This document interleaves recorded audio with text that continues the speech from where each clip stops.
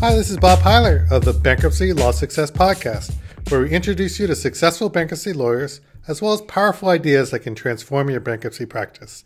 Today, I'm speaking with Jake Parent, who currently is the head of sales at Fresh Start Funding in Tempe, Arizona. Jake, welcome to the podcast. Hey, thanks, Bob. Appreciate the invitation. So, wait, first, did I get that right? Is that your title, head of sales at Fresh Start Funding? Yeah, I'm the director of sales and marketing here. Okay, awesome. So, Jake, I've actually been very eager to get you on the podcast ever since we were talking the other day. And you mentioned that in your last job before Fresh Start Funding, you used to work for, why don't you describe the kind of company that you used to work for?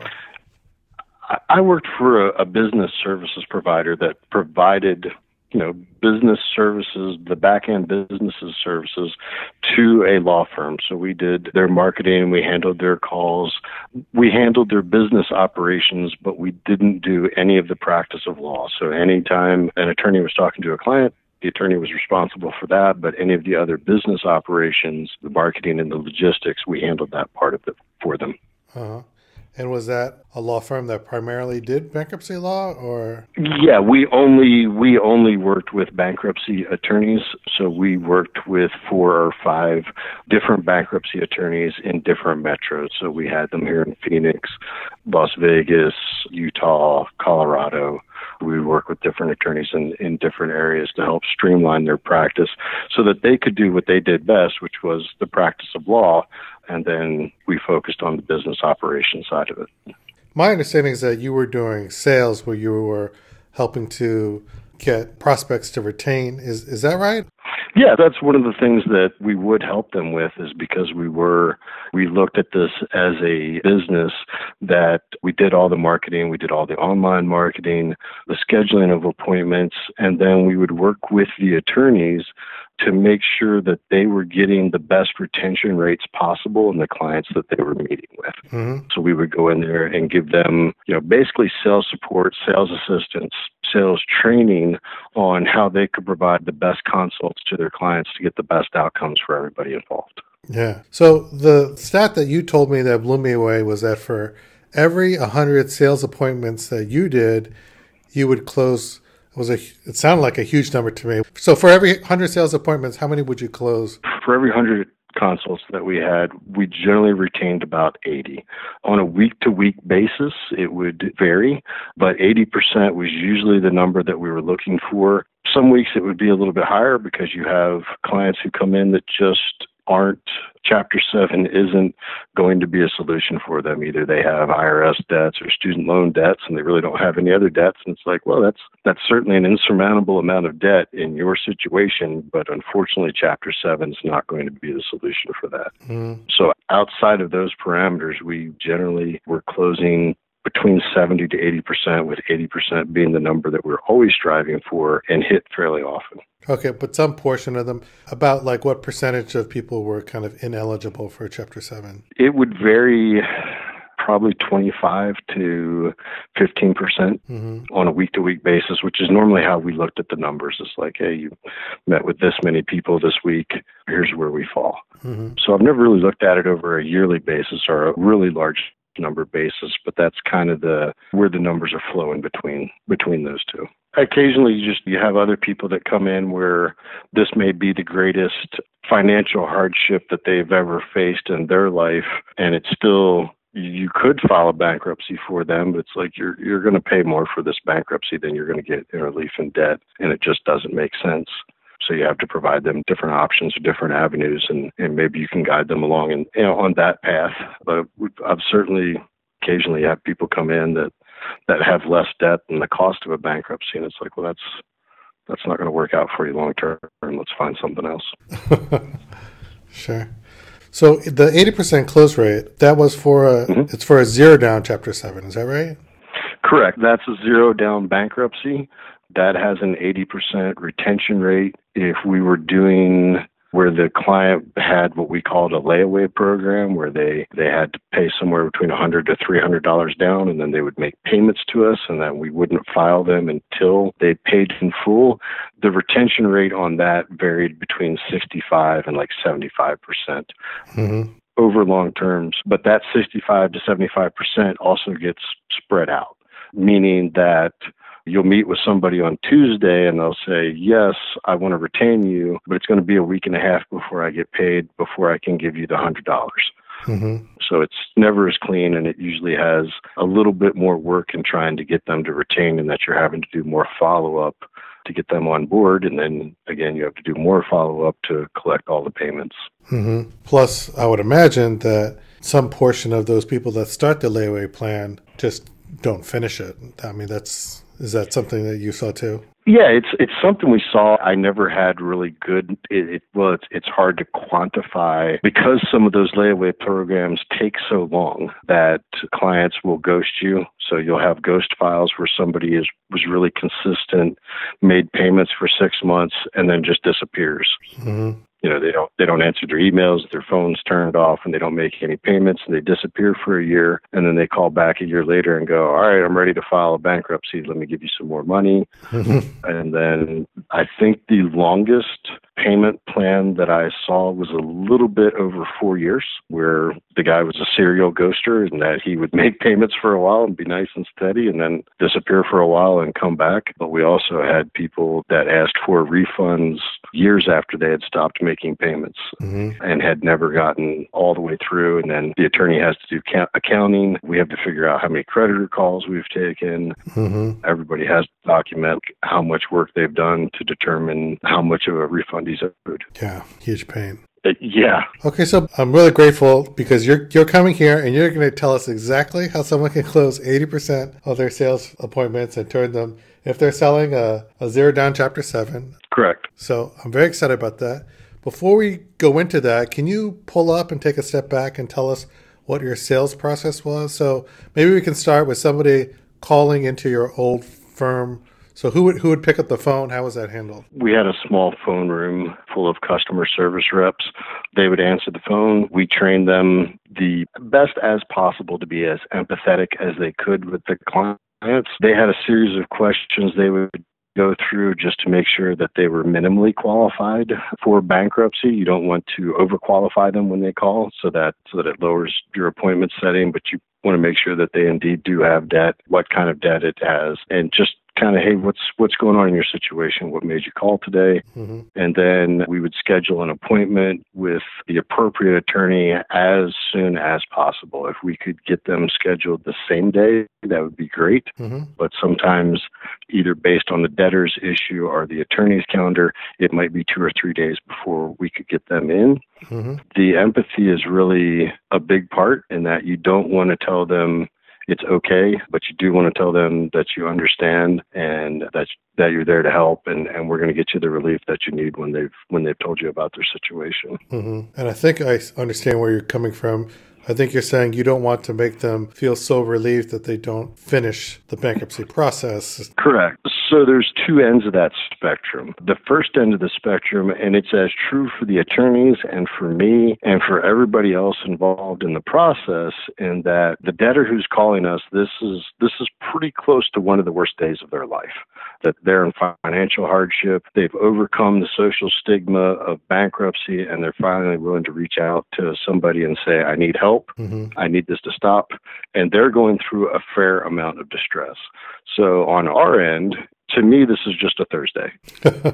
Like I've taken 50 calls today from people who are as broker than you. This is not a big deal. And to us, it's unfortunately not a big deal. It's like it is literally a Thursday where I've talked to 50 bankrupt people. But unfortunately for that person on the other end, hopefully, not always, this is the only time in their life they've had to make that call and say that I need assistance, I need help. So we need to balance the empathy of understanding their situation without trying to let them out of their situation, that you called us for a reason. You do need relief. You do need support. But it is really easy for people to use that initial phone call as almost kind of like a psychology counselor session in which they're going to vent all their problems. And then they go, whew, all right, I feel all better now. I don't need to come in. Yeah. And it's like, well, when you wake up tomorrow, those creditors are still going to be calling you. So you need to go ahead and come in. So we are trying to balance those two ends of the spectrum of being understanding without giving them complete and total relief just on the phone call. Yeah. Okay. So someone picks up the phone in your phone room and they set an appointment. Mm-hmm. You said they set an appointment with an attorney, but I mean, at what point would you get involved in this process? Would they ever set an appointment directly with you? By and large, they would not set up an appointment with me directly in all situations. The ideal scenario is that they do meet with an attorney. I'm a paralegal. I have a degree as a paralegal. I've done some work as that, but the majority of my professional experience is in sales and marketing. Mm-hmm. So I usually work with the attorneys on coaching them through doing best consultations, but there are other times where an attorney, he's got other meetings, he's got other appointments, he's out of town, and you don't want the cash register to stop just because the person who's doing the intakes has left the office for the day. Mm-hmm. So if we were doing fairly high volume, and that most of our attorneys did anywhere from 30 to 50 cases per month. Mm-hmm. So they were meeting with quite a few people. So if they weren't available, they needed to have somebody else that was available to meet with the client initially, to walk them through the process, make sure that bankruptcy was going to be a good fit for them, and get them started. Mm-hmm. And that's where you got involved. And that's where I would come in. So it wasn't my full-time job to meet with clients, but if an attorney wasn't available or an attorney was on vacation, if you're filing 40 or 50 cases a month, you're doing pretty well and you can afford to take a month off. Mm-hmm. So we have an attorney that would go, hey, I'm going to Italy for a month. It's like, all right, well, we're not going to shut the practice down for a month. So we're going to do the consults and retain outsource other attorneys to do 341s and some of the other issues that need to be taken care of while he was gone. Oh, wow. Okay. So they would pick up the phone and they would do the first appointment. Was that first appointment, if it was with the attorney, would that be in person? And if it was with you, it would be over the phone, or how would that work? We always tried to schedule the appointments in person. Mm-hmm. That the in person, so when I give you an 80% number, that is assuming that we are meeting in the office with that client. Mm-hmm. There are clients that we would do consults with over the phone. Mm-hmm. Usually they were bedridden, they had transportation issues where they couldn't get to the office, or in some of the locations, Arizona's a really big one, that there's some really remote areas of Arizona where even though we had 3 or 4 different offices throughout the state, that person may be an hour and a half away from our nearest office. Yeah. So we would go ahead and meet with them over the phone. The retention rate by phone was usually closer to 50%. Oh, really? Yeah, it was not ideal that the CSRs had to justify why they had set up a phone consult instead of having them come meet us in person. Mm-hmm. And the no-show rate is, again, I don't have specific numbers, but the no-show rates on phone consults were incredibly high, to the point that we had a limited window of when we allowed phone consults. Mm-hmm. And then when we had phone consults, we would double book all of them because we just figured they weren't going to show. Really? Yeah. I have an attorney who just started using Ruby Receptionist to set calls. Mm-hmm. And we were just looking at some stats, and 7 out of 8 showed up for their phone appointments. Really? I generated the leads with Google AdWords. Maybe that was a difference. Mm-hmm. For that particular client, he does do phone appointments. Mm-hmm. I don't know. No, that's really good. It's outstanding. The more bankruptcy attorneys I talk to and I see the different, how they organize things, like every once in a while, like when it comes to scheduling consults, that, I'll talk to one attorney and it's like he legitimately schedules 90% of the people that call his office schedule a consult. Mm-hmm. And another attorney who is only scheduling appointments with 70% of the people that call his office.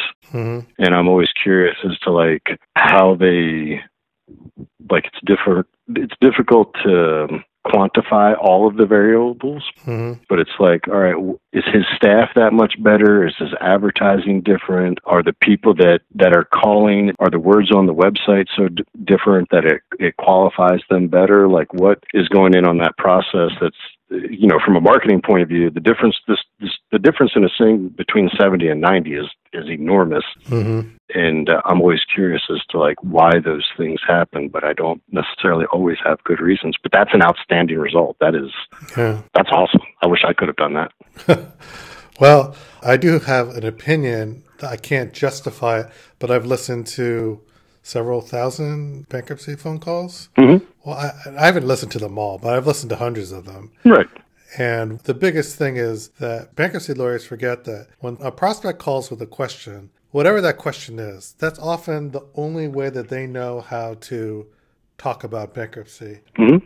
Or taking a step back, they'll have a very specific question. And if you answer that question, it alleviates all pressure on them to take another step. Mm-hmm. So they'll be like, if someone sues me for a debt, what's going to happen? So if you answer that question, they're not going to set the appointment, you're taking all the wins out of their sails in terms of them trying to take the next step. And really what you need to do is you need to push them to take the next step. And almost always, in my opinion, you should give kind of a high-level answer, then always say, but it always depends on your particular situation. Let's get you in here. You can tell me what situation you're facing, and I can give you a more detailed answer. Right. What do you think about that? No, that sounds outstanding. I mean, now that you put it that way, that is an issue that our customer service reps would face, where they would ask them a specific legal question and they would say, that's a really good question, and you would have to speak to an attorney to get the answer to that. Let's get you scheduled. Uh-huh. And if people pushed on it, the ultimate fallback was that's legitimately is starting to become the practice of law, which makes it illegal for me to answer that question. And I would love to answer that question, but the attorney would need to give you the answer to that. Yeah. And I would have the same, just to cover my own bases, I would have the same issues when I was doing an intake with somebody, that there were certain specific scenarios that as soon as they said something, I'd be like, well, this call is over. I have to go get an attorney now. I can't answer your questions anymore.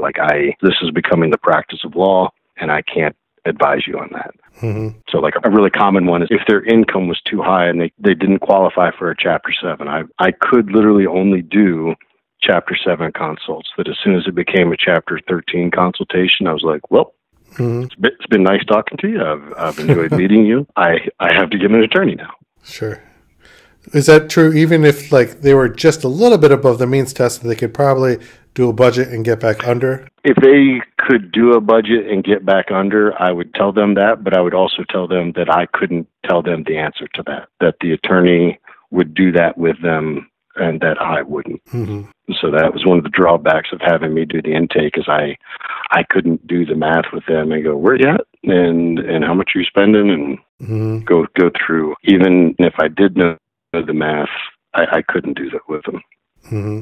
All right. Well, I want to get into the sales call itself, but before we do that, I just have to ask, where did you learn the importance of knowing your numbers? Because I was trying to think about this before we recorded this podcast, and I think you're only one of two people that I've met in the bankruptcy industry that really measures all their actions and knows their numbers with anything more than just a vague.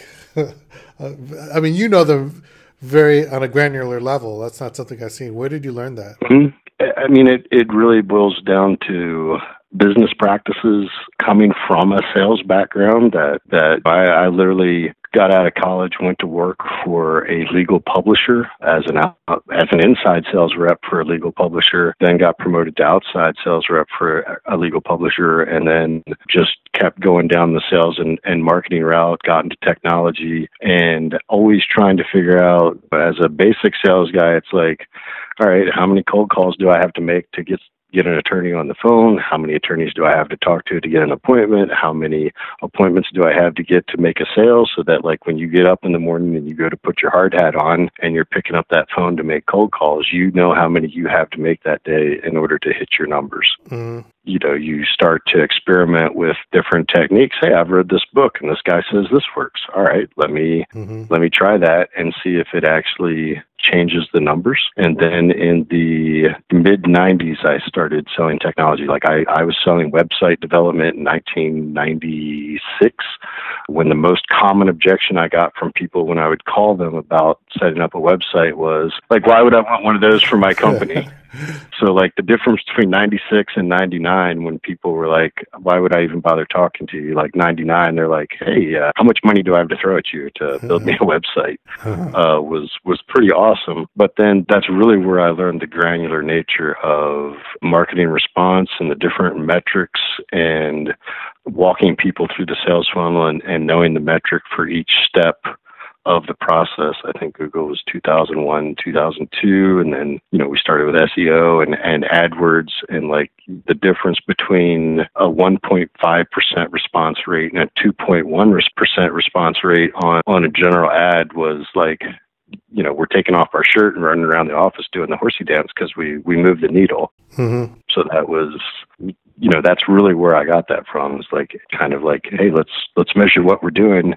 And if you don't know the score, you can't improve the score. So we're about to talk about a sales process and an outline of a sales script. But would you say before you do that, the bankruptcy lawyers out there listening need to use a CRM and start recording all these, logging all these phone calls and next steps in order to know their numbers, or what would you say? Yes, if they're looking at it as a business person and they want to improve. Mm-hmm.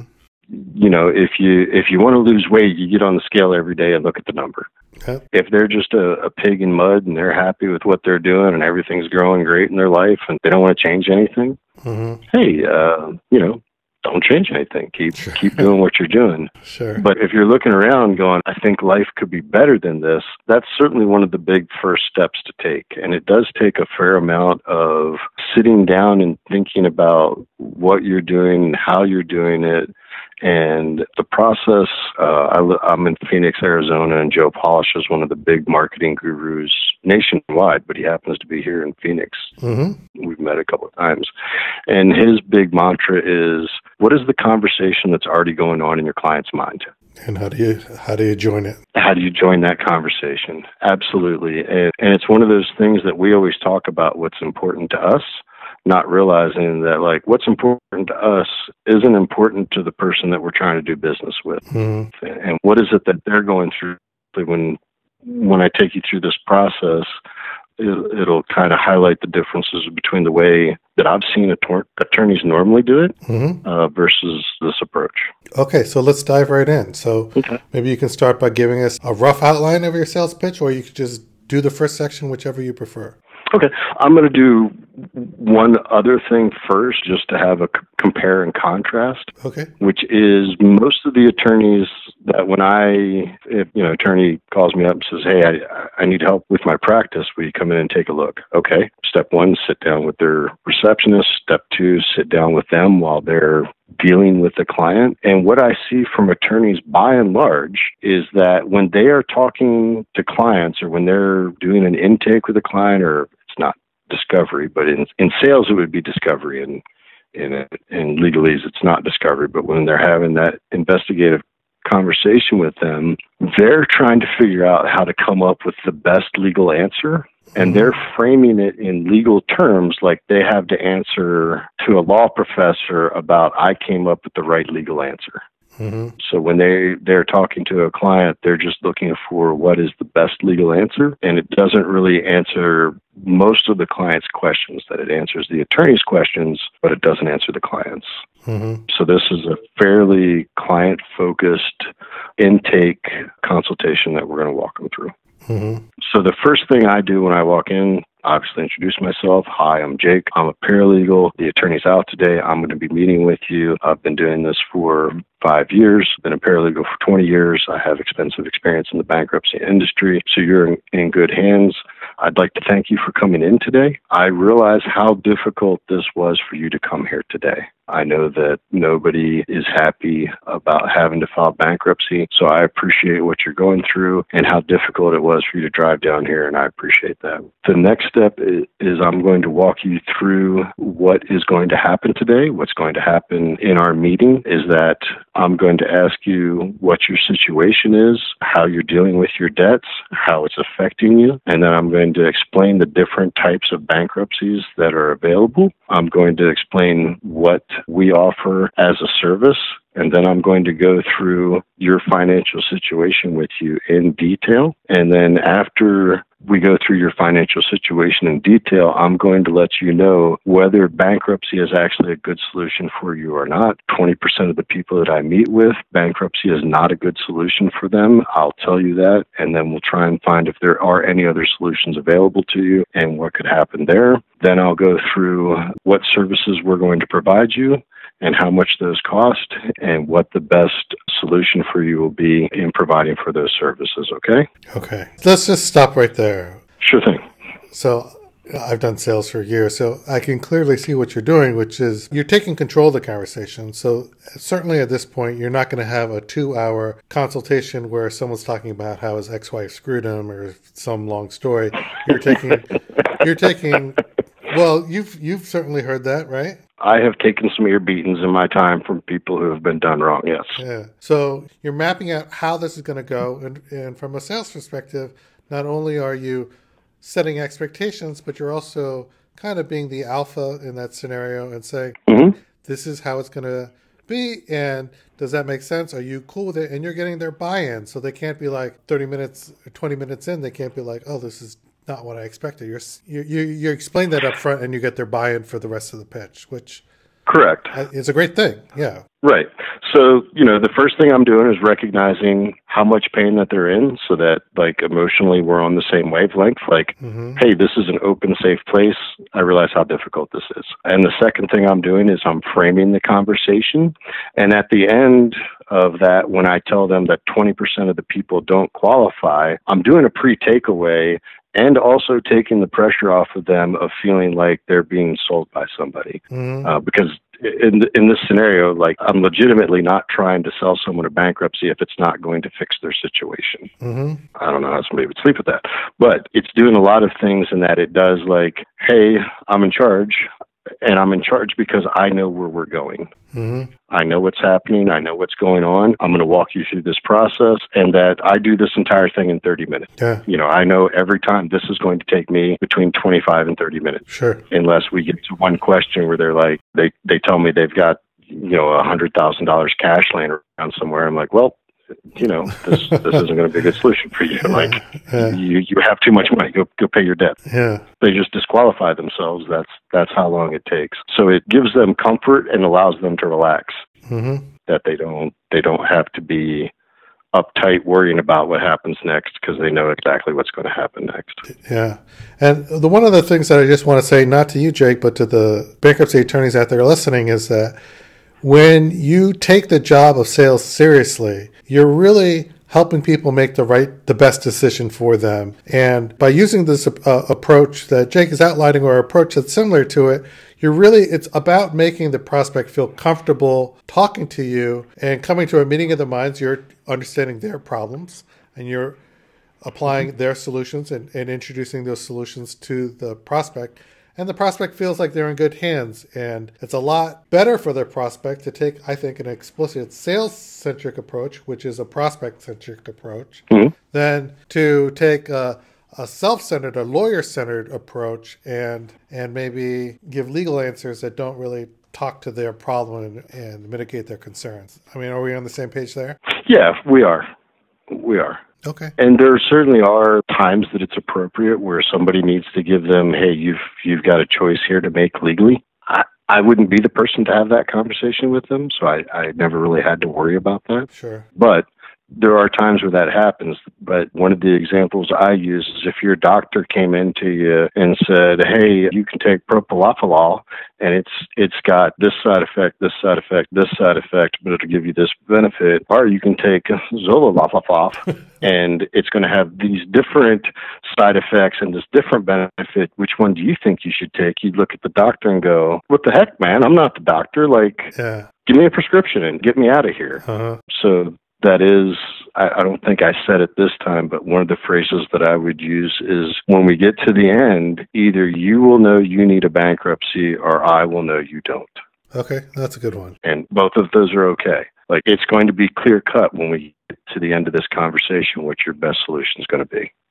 It didn't bother me at all. Like, I never got to the end and said, what do you think? I got to the end and said, you need a Chapter 7 bankruptcy, or I got to the end and said, you don't need a Chapter 7 bankruptcy. Yeah. The other things I would see attorneys do all the time is they get to the end that they would explain bankruptcy in detail from a legal point of view and then get to the end and go, what do you think? Yeah. It's like, well, they still don't know what to think. They're not attorneys.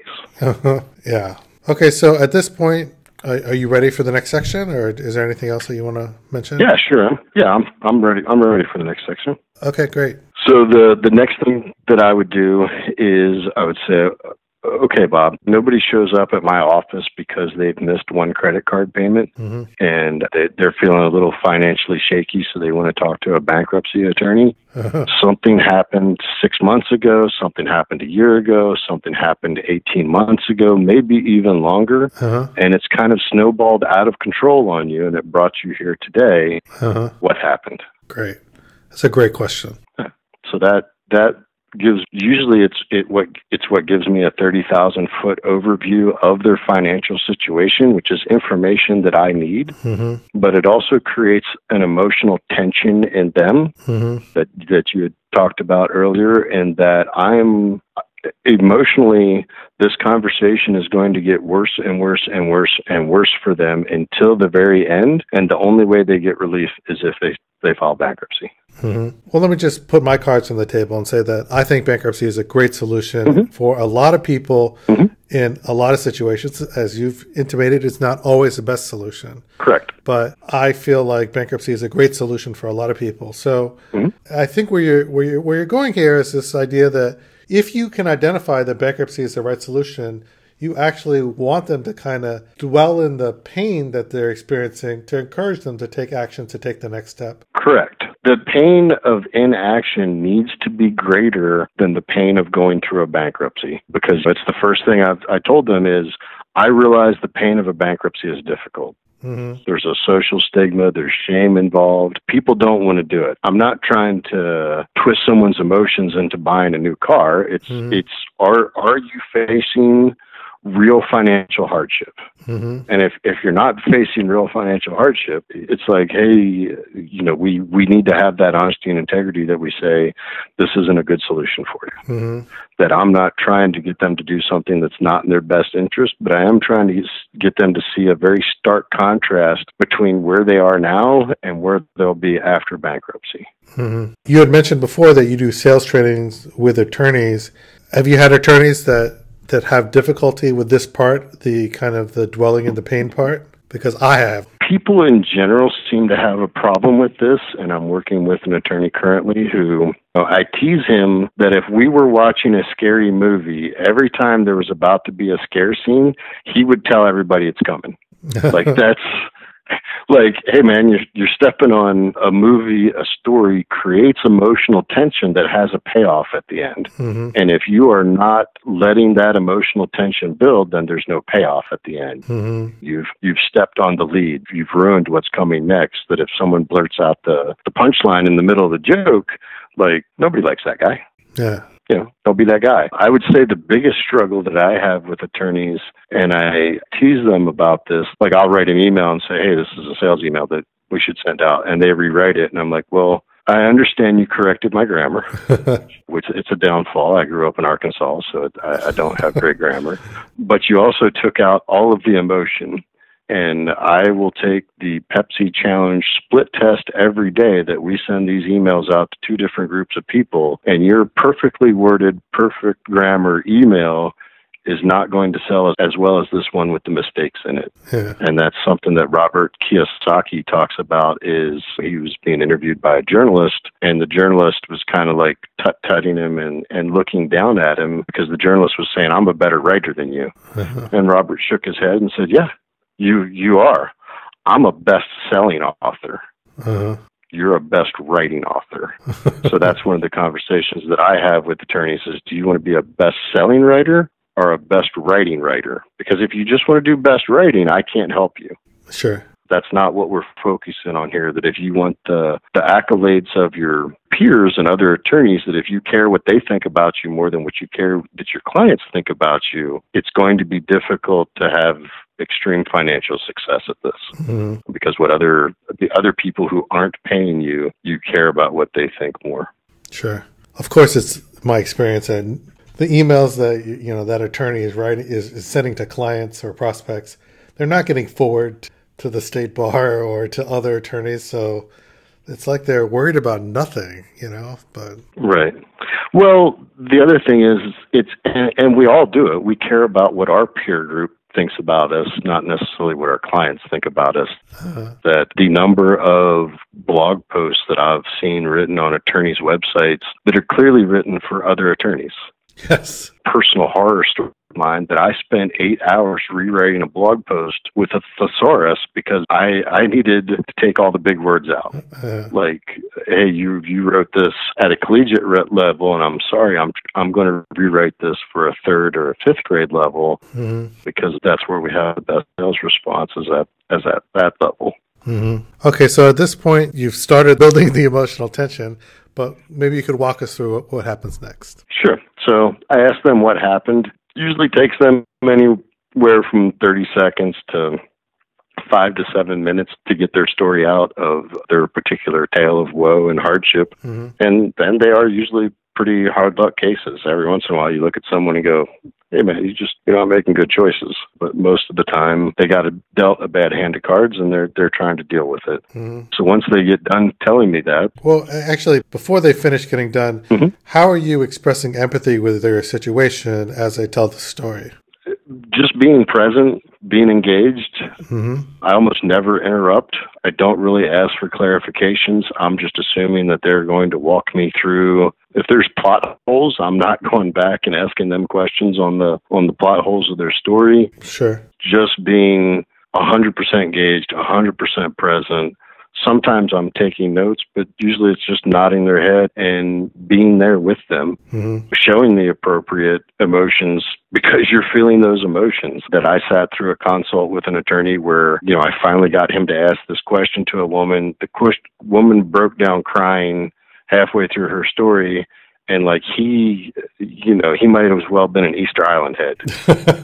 Zero emotion. And finally I was like, hey, how about we offer her a tissue or something? Let's reach out and show her a little bit of care and kindness. So you do have to be, I don't know how to tell someone to be aware or present, but being aware or present is what they need to be during that. Don't look at your phone, don't look at your watch. Preferably don't wear a wristwatch, don't have your phone in there with you. Don't have things that are distracting you, don't be looking around. You're engaged, you're there. Yeah. I'm half Japanese, and there's this thing I learned. It's in Japanese. It's called aizuchi, which is just a phrase for any kind of word that's like so and then it's a kind of you're not really saying anything, but you're letting the other person know that you're talking. So that's the approach that I take in a sales situation like that, where I'm just like and I can see it actually in the podcast when I audio edit. I'm just every 10 seconds.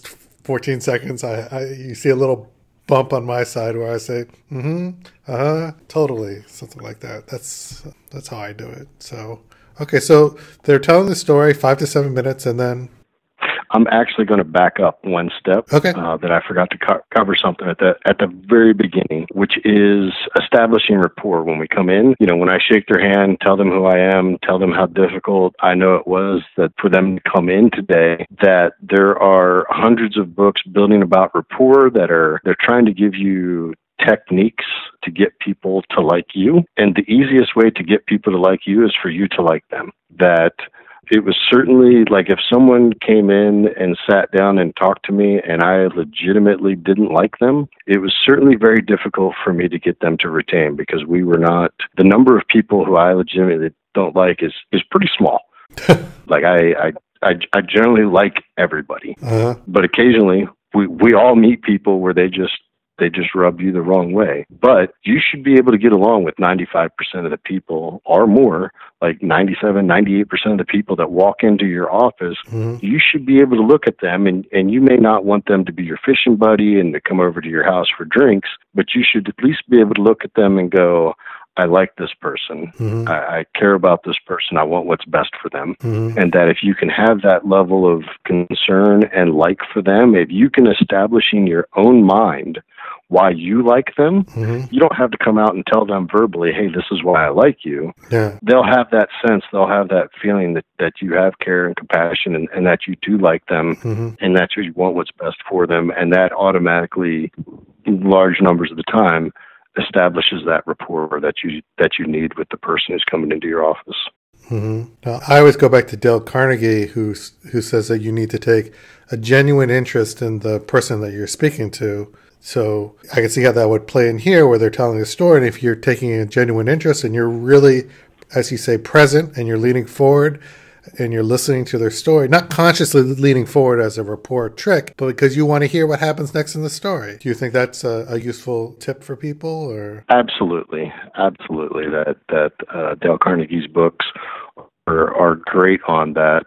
But that, being that type of person who is interested, if someone comes into your office and you're just checked out, the techniques aren't going to change the fact that the person can tell you're checked out. But being aware of those certainly does help. So keep on going now. Yep. So we've asked them what happened that brought them here today. Once they finish telling me their story about how they ended up at our office, I ask, how are you dealing with your debt currently? And again, that creates another emotional response, in that they tell me everything they're doing to try and overcome whatever it is they're dealing with. If they're borrowing money from family, if they're selling assets, if they're going into their 401k for money, like what is it that they're doing to try and get by? And it gives me more insight into their situation, but it also creates a greater level of emotional investment on their part. Which leads into the next question, right along the same line, does this exact same thing. How is the debt affecting you? Like, you've told me your story, you're telling me what you're doing with it. How are you being affected? The stories of staying up late at night, losing sleep, they're stressed out, they're anxious at work, they can't focus, however it is they're dealing with it, they'll tell you that portion of the story. Now, let me just pause right here, because normally I take notes, but I have a new microphone and it's very sensitive, so I don't want to be pounding on the keyboard. So I can't remember if at any point prior to this you've asked people to explain, what all their debts are and their income and stuff like that, or is that not even important?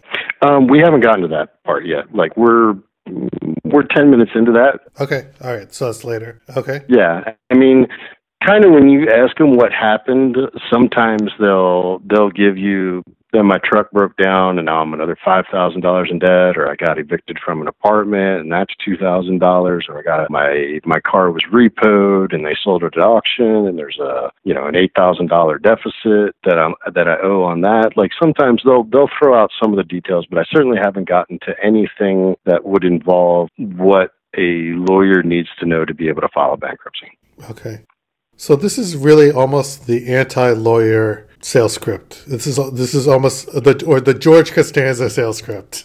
I am going to ask those questions because, we do legitimately need to know, hey, do you qualify for a Chapter 7? Sure. But we'll get to that in 3 more sections. Okay, so keep on going. Okay. Next, I explain the different types of bankruptcy to them and the different qualifications that are involved. So first, I explain Chapter 13 bankruptcy because I can't help them with the Chapter 13 bankruptcy, so I don't want them to do that. Although many attorneys are more than happy to have their client file a Chapter 13. I walk through this is a payment plan to the state, 3 to 5 years, blah, blah, blah, blah, blah, all about Chapter 13.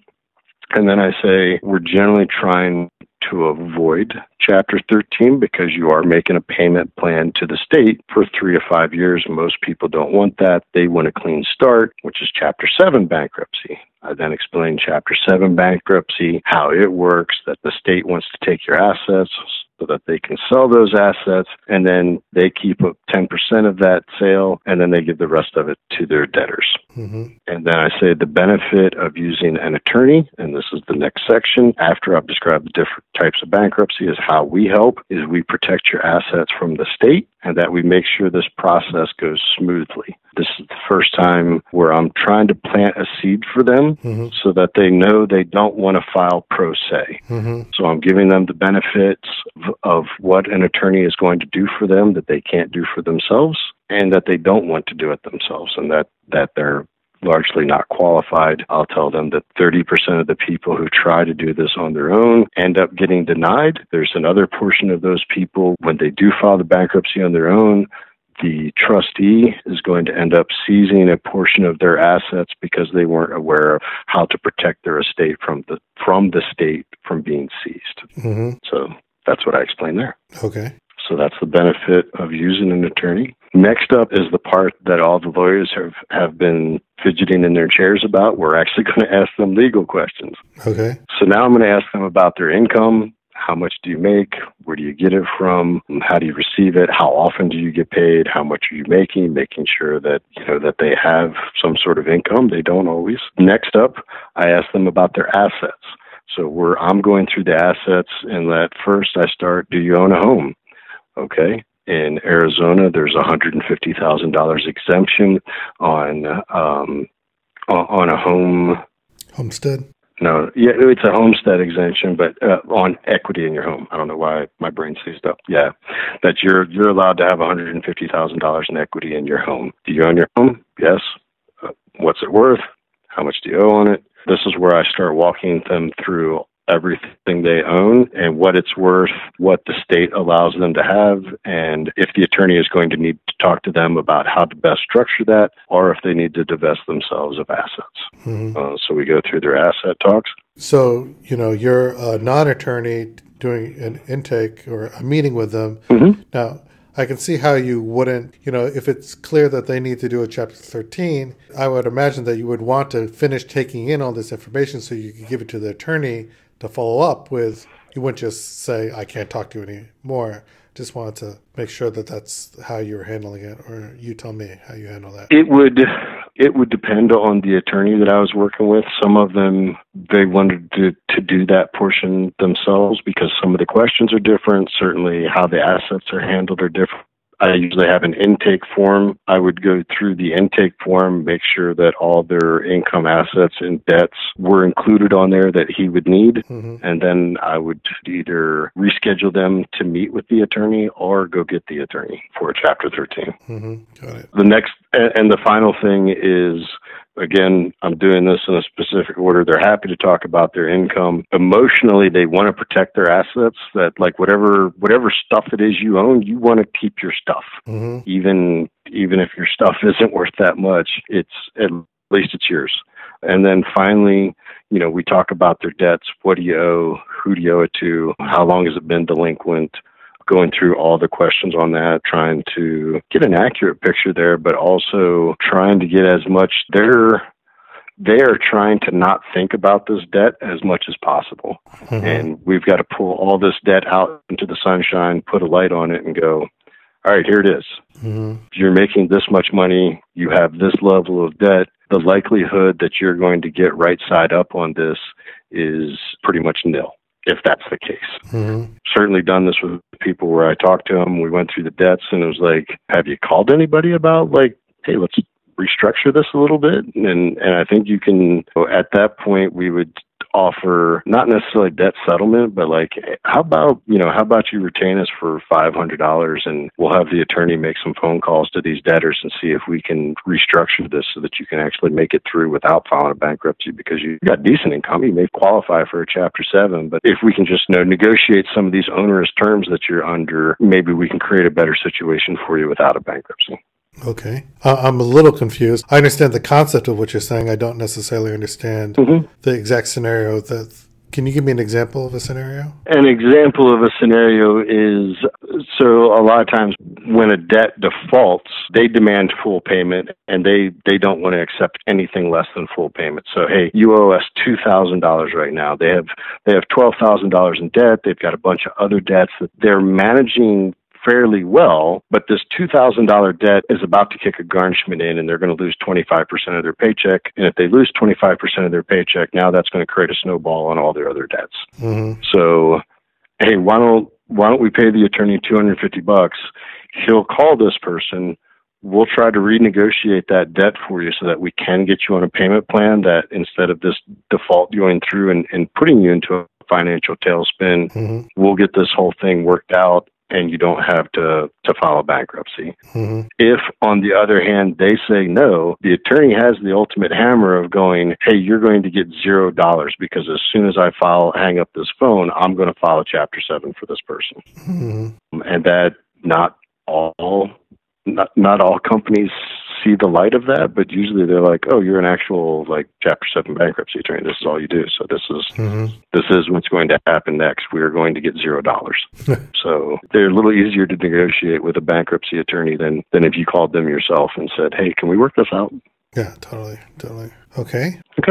So I've gone through their incomes, their assets, and their debts. This is the part that the attorneys spend the majority of their time on. They want to know all that because they do need those details to find out, do they qualify for a Chapter 7 bankruptcy, and how am I going to structure this? At this point, so I've asked them those 3 questions. My next question to them is, what happens if this doesn't change?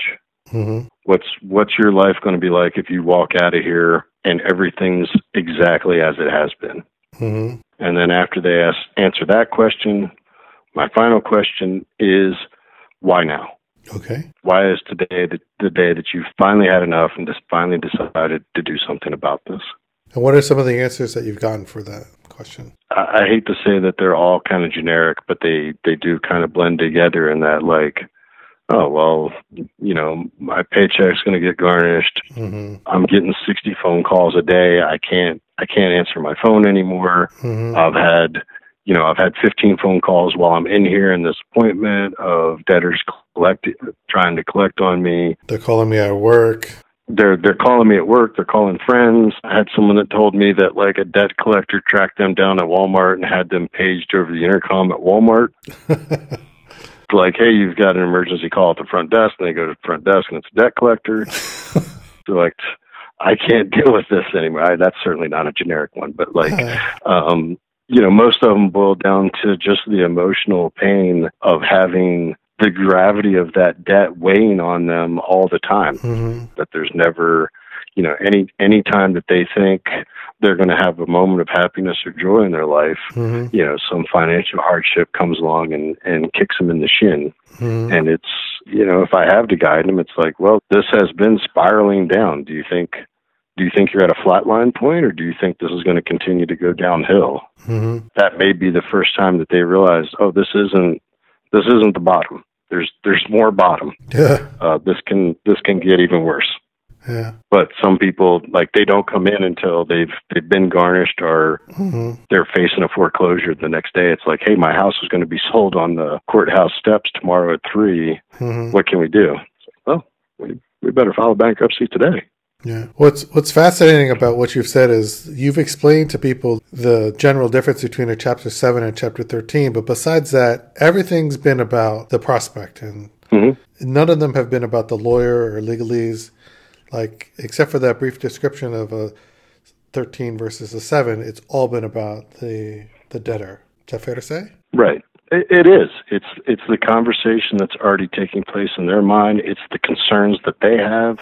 It's what they're worried about. It's the problems that they need addressed is the conversation we're having with them. Like, what is the pain that they're in, and how can we get them out of it?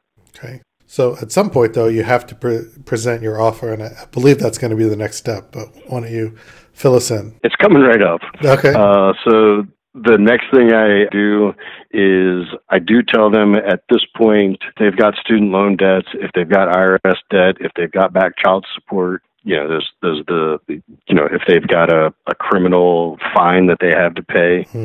Hey, these debts are going to be yours.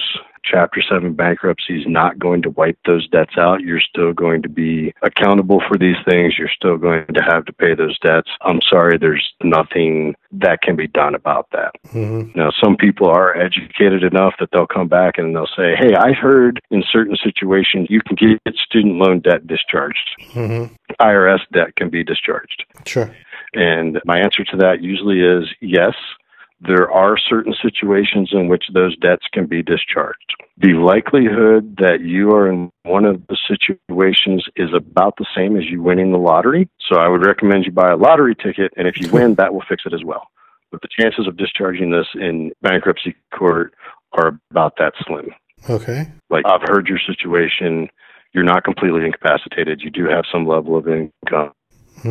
The IRS, it's a little bit trickier. There's some sort of 3-year rule, and you have to file, and there's some other things that I don't want to get into with them, but it's like, you're not going to qualify for that. Those things aren't going to happen. And so the first thing I want them to know is, here's the bad news. Okay. The bad news is If you're in any of these situations, you still have that. Okay. Nobody can help you with that. I'm sorry. And then I go through all the debts that we are going to be able to discharge, that all of these balances are going to be at zero, and that if it's appropriate to tell them that they're going to be able to keep most of their assets. And I would say most of the people that I spoke to, just because of the situation we're in, it was pretty clear cut they were going to be able to keep their assets. I wasn't going into really complicated legal scenarios with them about what they owned. It was usually pretty clear cut. You're going to be able, these debts stay, these debts go away.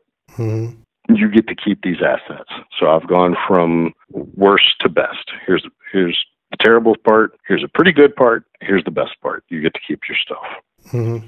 So I go, if we're able to wipe these debts out for you, is that going to have a pretty big impact on your life? Mm-hmm. Again, putting it back on them. If you don't have to deal with this anymore, is that going to make a difference? Mm-hmm.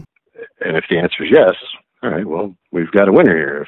Okay. If the other hand, like talking to a girl who has, $7,500 in student loan debt, $7,500 in IRS debt, and she's $18,000 in debt total, well, this is not going to work out for you. Mm-hmm. You have enough debt total, but we're only going to wipe out $2,000 in debt. Mm-hmm. We need to find a different solution for you. Yep. So that would be one of those situations where we get to the end and I'm like, Chapter 7 is not going to be a good fit for you. But that was the minority of cases, like I said, somewhere between 15 and 25%, where you go, there's just not going to be enough relief that it makes this worthwhile. Mm-hmm. At a very high level, I would explain credit to them that this actually, if you take care of your finances going here on forward, you're going to have a faster credit recovery through bankruptcy than you would with trying to deal with these debts on your own, Mm-hmm. that your credit will recover quicker. Most of the people that had credit concerns, it's like your credit's probably not in a very good place right now anyway. Mm-hmm. And then I would go through what we provide. We're going to do all the documentation. We're going to collate it. We're going to gather it. We're going to put it together in a format that the U.S. trustees are most comfortable seeing it in so that there's no questions from the U.S. trustee. We're going to represent you at the 341 meeting. All of the services that we would provide as an attorney. And again, these are all things that the attorney never thinks about or generally doesn't seem to think about detailing to the client what he's actually doing on his side. Like he just wants to come up with the best legal answer or the legal brief, but you need to walk them through the services that you're offering, what you're doing, how you're doing it, when it happens. But like, hey, I'm going to give you a complete list of the documentation we need. You're going to gather that up. Mm-hmm. I'm going to put that in a format for the court. It generally takes me 30 days to do that. Like you walk them through, then we're going to go to a 341 meeting. You're going to take this class before I file. You take another class after I file and everything that's included so that you're detailing what it is that we are doing for them. Mm-hmm. You didn't mention the automatic stay and the fact that they'll stop getting phone calls. I presume that you would mention that. Mm-hmm. Absolutely. That once I generally don't mention that until we get to the point where I'm actually talking about the price, and then I would include that in the benefits of what's being done then. So this first part, I'm literally just doing, here's the services that we offer. Uh-huh. I have a spreadsheet of the line items of services that like, hey, here's everything we do in the hourly time that we could spend on that. Now, like, not every bankruptcy requires all of those services, Mm-hmm. but whenever you're selling a flat fee service, it has to include all of those line items in it. Mm-hmm. Awesome. Then I would give them an option. I would say, okay, for us to provide all of those services for you, if you wanted to pay for that today by cash, debit card, money order, cashier's check, it's $1,500 for the attorney's fee, and there's a $335 court fee that's paid to the court. We collect that. We only collect the $335 by either money order or cashier's check. So the $335 is separate because we're giving that straight to the court whenever we file the paperwork. Mm-hmm. Most people, their reaction is when you tell them that, were you not here for the rest of this conversation? I'm bankrupt. I don't have any money. Yeah. Like they kind of look at you like, really? Then we'd say, well, we do have another option. We have zero down bankruptcy. It's obviously zero down. It would be $2,400 instead of $1,835. The total price is $2,400. There's additional work that we have to do on our side. There'll be an additional appointment with the attorney, and we do have to file additional paperwork. You can do it for $1,835 and make payments to us, or you can do it for $2,400 and we'll get you started today. Which do you prefer? We want to give them complete and total disclosure on what's happening there. Mm-hmm. And then it's up to them. And you've actually shown me the piece of paper you kind of slide it. You have like a PowerPoint slide that you print out and slide over to them. Yeah, I give them option 1, option 2. On that piece of paper, it also shows them what their payment would be based on how often they get paid, whether they get paid weekly, every 2 weeks, twice a month, or monthly. If when I slide that across the table to them, they pick it up and look at it, I know they're interested. If I slide it across the table and they don't touch it, they're not signing up. That's just kind of the way it goes. Like, whatever it was that happened in that consult, that they weren't picking up what I was putting down, but I'm not going to convince them or persuade them at that point. But when I slide it across the table, I ask them, it's kind of divided in half. Like on the left side of the page is the paid in full price. On the right side of the page is the financing price. I ask them to sign and date which one they want. They're usually pretty clear they want the zero down one. They sign that and date that. I ask them to put a check mark next to the how often they get paid and what their payment will be. And then I ask them to the right of that to date it for what their next payday is, so that we can schedule their payment plan to line up with their payday so that there won't be any difficulties. The other good news is when you sign up for this payment plan, all of those payments are recorded to the credit agency as an installment plan, so it immediately starts to rebuild your credit. Then we do a pre-petition fee agreement. They're not going to do that with me. They are going to do that with the attorney.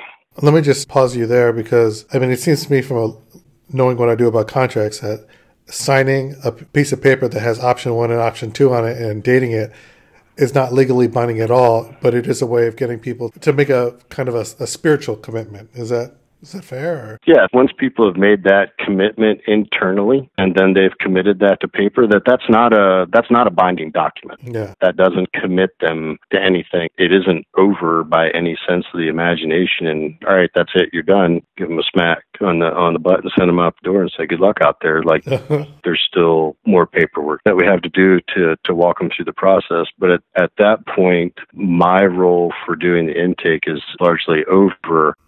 That the attorney is going to do the rest of the paperwork because he has to, one, sign the agreements with them, and then he also has to file the paperwork. So that portion would be up to him. Do the prospects ever ask you why they have to sign option 1 and option 2 and why they have to date it? Not really. Okay. Again, if we get to that point that the only reason I'm presenting the price to them is because they need a Chapter 7 bankruptcy. Like if I get to the point where I get to the income, the assets, and the debts where we've gone through those questions and Chapter 7 bankruptcy is not going to be a good solution for them, that's where I'm ending the consult. And saying, hey, this is not going to be a good option for you. We need to explore something else. So they would never even get the paperwork slid across the table to them where I've asked the question.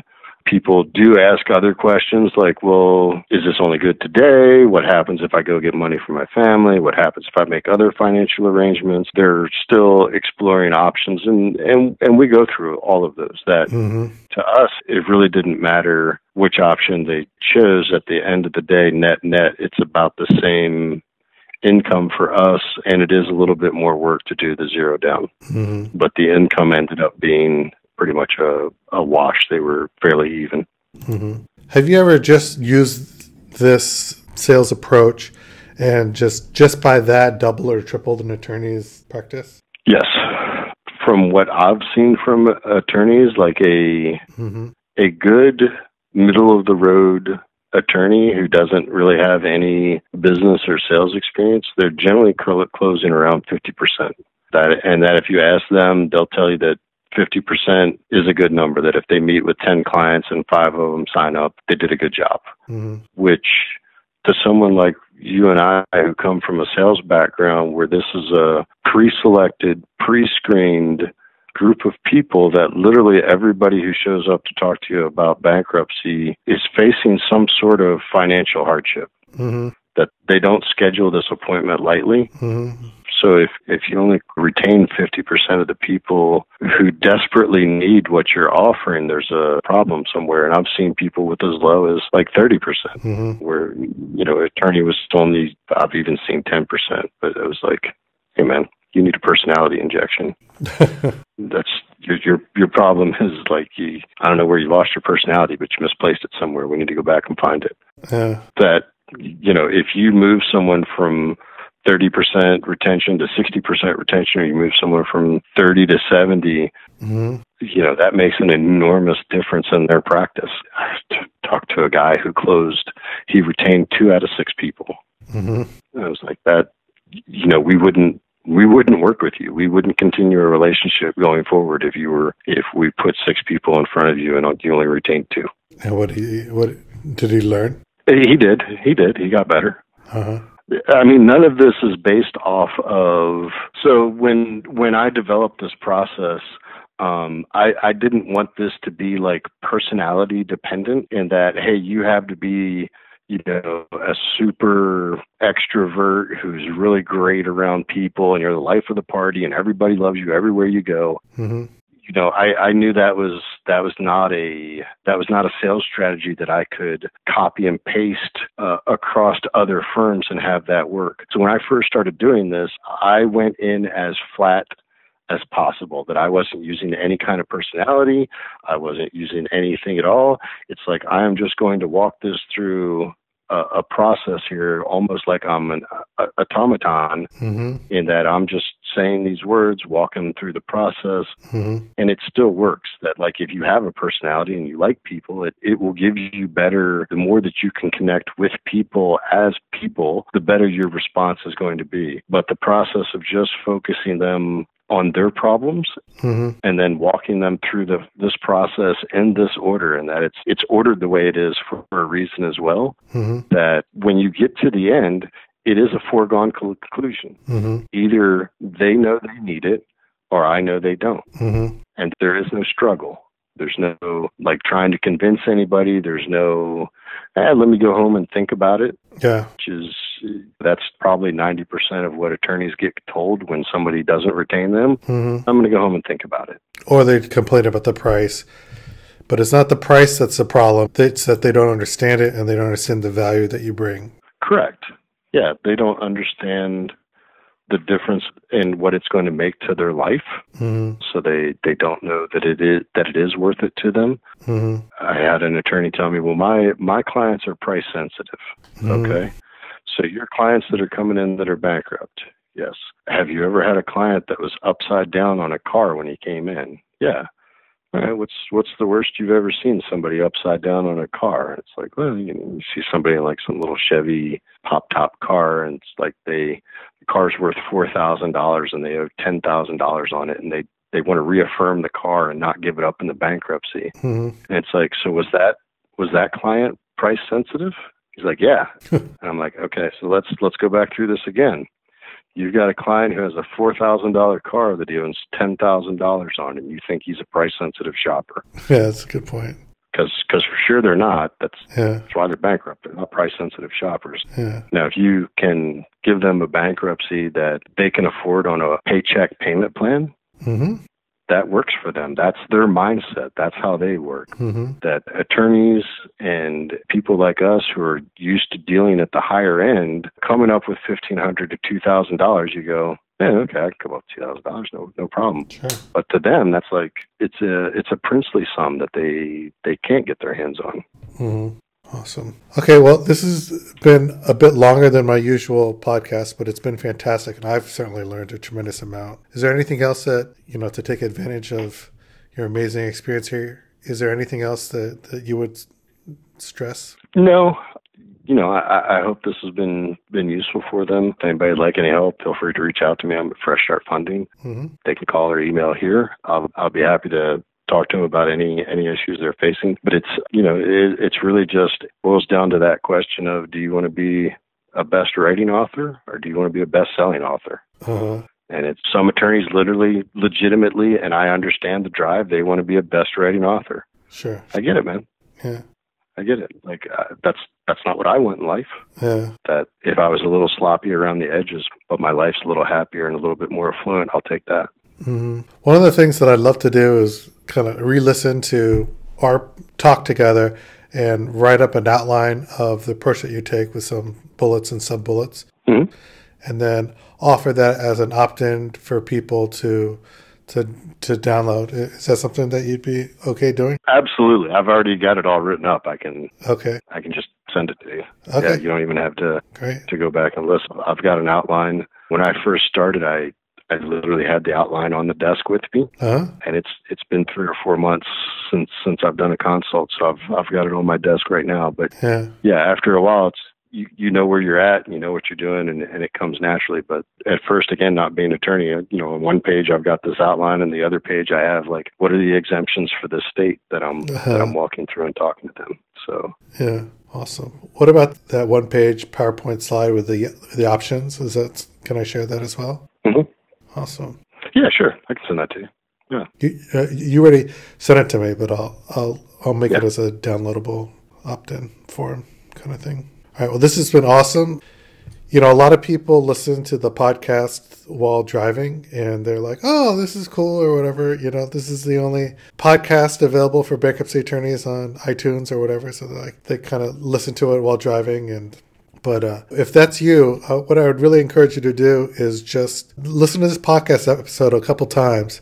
I don't think I've ever advised that before, but Jake's hit us with a ton of gems, and there's a lot to unpack here. So I really encourage people to listen to this episode 2 or 3 times. I'll also include a link so you can download the outline and some of the collateral material that Jake shared with me. And I would encourage you to download that and start this process. And if you do double your retain rate, send me an email or just message me on LinkedIn. I'll have you on the podcast, and we can talk about that. That would be awesome. Okay? Thank you. It's been wonderful. Thanks for inviting me. Yeah, Jake, thanks, man. This is incredible. I hope everyone out there realizes the amazing material that you shared, because it really is amazing. So thanks so much. You're welcome. Okay.